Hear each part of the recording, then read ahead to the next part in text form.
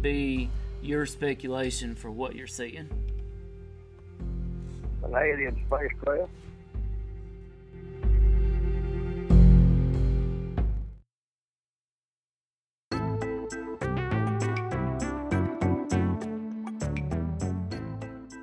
All Things Unexplained. Hosted by Dr. Mounts. Let's face it, we were always ready to roll without him anyway. CJ Derringer. Ain't nobody perfect, right? And Smitty Neebs. I've never planned out hardly anything my whole life. I just freeball. Featuring Cajun Man. I'm just old nobody, somebody looking for somebody.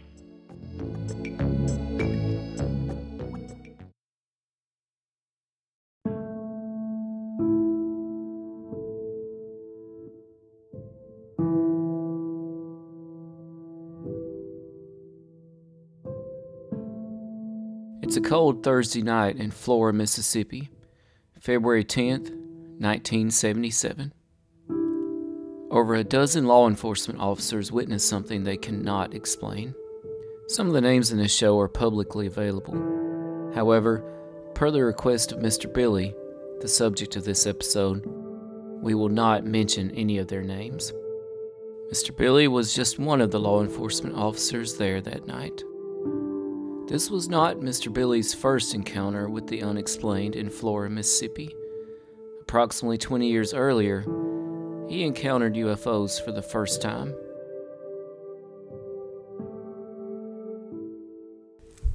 So the first sighting I saw was I was driving along and I looked over to my right, it was dark, and I saw a bright object over there that was changing colors from a red to orange, green to blue.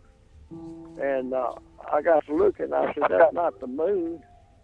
And I got to watching it, and I didn't go very far, and all of a sudden it was stationed there, and all of a sudden it shot to the southwest at about a 45-degree angle, just like a tracer out of a rifle barrel. And I don't know how far it went, but it wasn't but just 2 or 3 seconds. It stopped dead still again, and I could see the colors it was changing. The red, orange, green, blue colors. Throughout the years, Mr. Billy had several encounters with UFOs. He had always kept this to himself until one night. I saw it several times. I would never tell nobody because I couldn't show them, and I knew, it's like seeing a bear cross the road. Everybody would say, yeah, now we know we got them.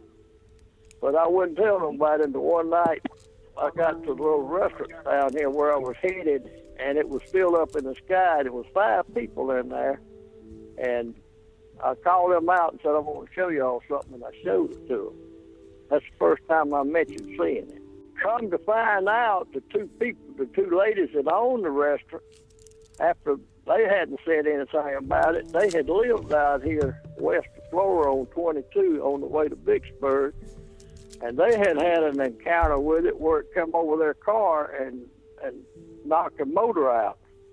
It scared them so bad they bought a house here in town on 3rd Street and moved from out there to Florida. Almost 4 years earlier, October 11th, 1973, 200 miles away on the coastal town of Pascagoula, Mississippi, Charles Hickson and Calvin Parker were abducted by aliens. They went on to report this encounter to the police. It has become one of the most infamous cases in all of ufology.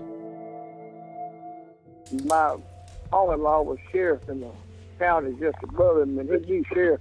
There was a sheriff there in Pascagoula. And I got an insight of what the sheriff told him. He said what they saw was real. He said they put him in a room when they got there. He said they were just all the pieces. And he said they put them in a room, with one of the viewing windows, and left them in there like they do a lot of suspects. And they got in the viewing window, and he said they was crying and moaning and getting down and praying. The younger boy, I think it completely changed him. I don't think it affected the older one. I see that I believe his name was Parker, one of them, the older ones. I used to see him come on and they would they would interview him again, and he told the same story. Flora, Mississippi, 4 years later. Well, before I got there, it was a deputy, off-duty city policeman, and his friend was in their truck, and they drove out across the cotton field to get to it. It started backing away from them and went back over the trees. And when they come back, it came back. The deputy and the constable was in a patrol car, and they were going west on Coxberry Road. And they were going out to get a bale of hay from his dad-in-law, which is about a mile and a half this side of the siding. And they saw this light coming down. They thought it was an airplane crashing. So they went on around the road there for the mile level, how far it was. And when they got there, it was dark. And the thing was hovering below the tree line. You know how at night you can see the tree line and see the light above it. It was hovering above the tree line. So when I got there, he had got on the radio and called, and it was, at the time, probably at least 20 law enforcement officers there. And when I got there, and what happened when he saw it on the tree line, they thought then it was a helicopter. So it was about 400 yards across the cotton field to where it was up. And the constable was riding shotgun, and he let the window down, and he said, "Cut your engine off, I can't hear anything." So he cut his engine off, and he still couldn't hear anything. So he took his flashlight and turned and shined it toward it, and when it did, the thing just zoomed right over the top of the car. At this point, the deputy decided they needed some more help. It was time to go pick up Mr. Billy. The deputy looked out and looked up, and it was hovering directly above him, and he said all he could see looked like a red flame or something in the center of the thing. And it scared him so bad, he didn't go forward. He went backward and turned around and took off back toward Flora. And he got on his radio and said, anybody listening, look west of Flora and see if you can see a light in the sky. Well, it was a highway patrolman and a deputy. Everybody on the radio heard him, and that's when they all started out there. I was at home on my couch with my family. It was approximately 9:30 that night. I forget what day it was. And there was a loud knocking on my door, and I went to it and opened the door, and there stood the deputy sheriff, and I knew very well, and his eyes was about as big as saucers. And he said, "Billy, get your camera. That thing you've been telling us about is out here." And I got my camera and got in my car. I was a reserve deputy here at the time, and I had a radio in the car, and I got in the car and followed him. He wouldn't go back out there. He stopped about a mile and a half, 2 miles this side of it, and that's as far as he'd go. It had shook him. It was around 20 feet. When I got there, there was about 20 law enforcement officers there. There was highway patrol, it was the city police, it was 2 constables, one of them from Canton, and the deputy sheriff, and then our constable here. It was about 20, and then about 5 or 6 more came after that. But we was approximately 400 yards from it across the cotton field. And it looked to me like now this is, I didn't put no measure, no, this is looking like it was between 20 and 30, 40 feet wide, right at the center of it where the portholes was. And it looked like it was probably 20 feet longer or higher than it was wide. So it was a pretty good sized craft. So when I got there, the thing was hovering about, 15, 20 feet off the ground, or maybe closer. And it was metallic blue, and right around the center of it, it had a row of, they wasn't close together, they was probably several feet apart, a row of portholes, it looked like in a ship. And there was a light, you could see it was lit up in there. And the thing was, as I said, metallic blue, and it was like you took 2 old plantation bales, the shape of it, and put them together with a big end and with a little end. It was big in the center, and it kind of tapered down on each end. And it was sitting there, and it was kind of swinging like a pendulum, barely moving back and forth, just like a pendulum does in a clock. And we sat there and watched it for, I don't know, 30, 40 minutes. Anybody that sees this will know it's not a craft that we own. So then when it started drifting away, no noise, it just started rising very slowly, going to the northwest. And it went up over the trees, and it was gradually ascending. And the city policeman here and his partner, they took off around the road and crossed the creek. It was boat to the creek. They crossed the creek, turned down the road there to the right.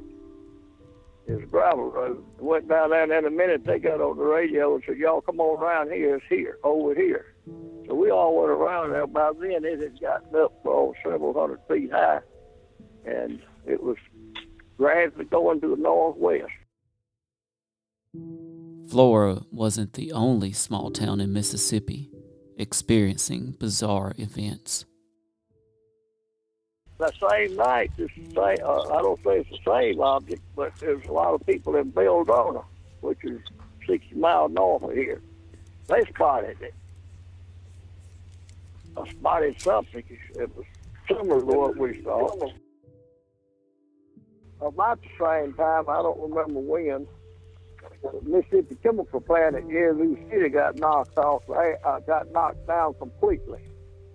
The policeman I talked to, I went up there. The policeman I talked to, it was two of them. They was at the airport checking the security of the airport, and they saw the two of them come over and go toward the chemical plant. And they called the patrolman that was on duty or on patrol over there, and he saw them go, and the things hovered right over the electrical power grid that supplies the plant. And then in a minute, the whole plant went black. It was a locomotive sitting there, a diesel locomotive that was switching the cars that they hauled all their products off in. It knocked the locomotive out, and they had to send a cranking crew up from Jackson to re-crank the locomotive. And that was about the same time. It's instance after instances happened with them. June 27th, 1947. Harold Dahl was on a conservation mission on the Puget Sound near the eastern shore of Washington's Maury Island, gathering logs, when he saw 6 donut-shaped obstacles hovering about a half a mile above his boat. Suddenly, one of them fell nearly 1,500 feet, followed by raining metallic debris, some of which hit Dahl's son Charles on his arm, as well as the family dog, who did not survive the ordeal. Dahl was able to take some pictures of the aircraft with his camera, which he later showed to his supervisor, Fred Krimsman. A skeptical Krimsman went back to the scene to look for himself and saw a strange aircraft with his own eyes. The next morning, Dahl was paid a visit by a man in a black suit. They ended up at a local diner where the man was able to recount in extraordinary detail what Dahl had just experienced. It was the first known encounter with the infamous Men in Black. July 7th, 1947. A flying saucer is reportedly recovered in Roswell, New Mexico. Just 19 days later, the Central Intelligence Agency is formed. And it came, the deputy sheriff that came got me that night that first spotted this one in 1977 to get my camera I had bought to make a picture of it, Canon AE1. He won't talk about it now. If anybody asks him, he'll say, "No, I made that story up," because he got so much flack from it. CIA got involved in it. This deputy now that I was talking about a while ago, how the government was, the CIA warned him not. One of the national, I think it was the National Enquirer, offered him a bunch of money for his story. And they advised him, they warned him not to divulge it.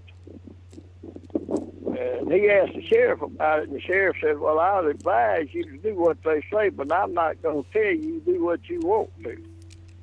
So they hushed things up like that. Dr. J. Allen Hynek, astrophysics professor and UFO skeptic. Dr. Hynek joined the Air Force's Project Blue Book in 1952, meant to provide rational explanations for UFOs. Dr. Hynek soon discovered that he could not deny the truth. He went on to become one of the key figures in ufology. A show about Dr. Hynek, entitled Project Blue Book, was even made by the History Channel.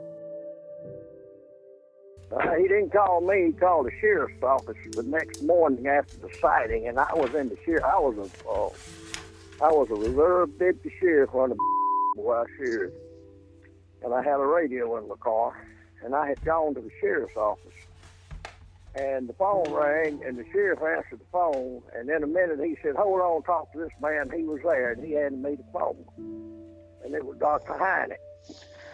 And you know, he was he wrote Project Blue Book for the Air Force. You can get it and read it. Then he got so mad at the Air Force because they covered everything up. He opened his own paranormal research, UFO research. He investigated all of the major cases, and that's how he called me. I called the sheriff's office, and then that's how I got on the phone. The sheriff answered, and he said, "Just a minute, I'm going to let you talk to this fellow here." He was out there, and he handed me the phone with Dr. Hynek. And he's a scientist, and he studies these things, the phenomenon that's connected with them. And he started asking me questions. He said, "Are y'all around an atomic plant?" I said, "No, sir." He said, "A military base?" I said, "No, sir." I said, "We're out here in the country." I said, We're 20 miles from Jackson, and there's no cities. We're a small town." And he said, "Well, our theory is that these things, that magnetic lines come to Earth just like radio waves." And he said that our theory is that these things guide down on these lines to that point. And he said, what they do then out there, we don't know. But he said, we know that from what we found out all over the world, that they have somehow got the technology to harness gravity. Like many UFO encounters, the lives of everyone involved were changed forever. The man now that spotted it won't talk to nobody about it. Now, he'll talk to me about it, and he's told me he's seen it since, but he won't tell nobody else. The deputy told me afterwards he'll talk to me anytime, but he won't talk to nobody else. If I got somebody with me, he won't answer. Mr. Billy has returned to the area since this dramatic encounter. I've carried folks out there and showed them I hadn't been right to it, but I'll tell you something else that just came to my mind. That was in March, I believe, that year. Well, in July, cotton was up about waist high. I think it was July the 4th. I'm not sure, but it was around July the 4th. My brother-in-law owns a flying service, and we was flying in one of his planes, and I said, I want you to fly over where we saw that UFO, and we flew over it. And out there with the cotton was about waist high, and out there where we saw it, it was two round circles, 20 feet across. It wasn't a thing growing. It was as clean as your floor. This was not the last encounter for Mr. Billy and the people of the region. Kind of a metallic blue looking. It didn't have the bright lights on it that you see off at a distance. And when you see it off at a distance, when I first saw it, and I've seen it since, it had red, orange, green, and blue as the lights. And they don't blink, they pulsate. You know the difference between blinking is like an airplane. If you see a light blinking, that's an airplane. But if you see one pulsating, that's getting lighter and dimmer, then that's the kind of light they got on. The following spring, Mr. Billy told the story of two farmers being harassed by a UFO. It scared them so bad, they had to jump off the tractor and hide underneath. Now, one time since, I've seen another craft that tailed me to the side down the highway coming across 433. That's been 20 years ago, and I could see the porthole in it. Why are there not more reported incidents? It's a sad commentary on today's society. 80% of the people don't ever look up. Grown-ups walk by my house all the time exercising, and guess what? Most of them have got a cell phone stuck in front of them. I'd like to say special thanks to all the unexplained ones for making our first year so amazing. We've had so much fun on this journey. We've made it up to the top 25 on the Science Podcast charts. We even got nominated for a Podcast People's Choice Award. On behalf of CJ and Smitty, thank you. You've been listening to All Things Unexplained. If you liked this podcast, please do give us a 5-star rating and leave us a review. If you would like to hear more All Things Unexplained, be sure to follow us wherever you listen to your podcasts. Our show depends on the support of listeners like you. To help keep us going, please be sure to visit patreon.com/allthingsunexplained. Our Patreon patrons get early access to podcasts, as well as exclusive audio and video clips. Or you can find us on Venmo under the business accounts. Just look for @BigfootUFO. Additionally, you can support us at buymeacoffee.com/unexplained. If you can't get enough of us, go ahead and check us out at allthings-unexplained.com. A special thanks to our producer, director, sound mixer, editor, and the man who wears far too many hats. No, seriously, he wears a lot of hats, Dr. Tim Mounts. Without you, we couldn't keep the lights on. Thanks for listening to All Things Unexplained.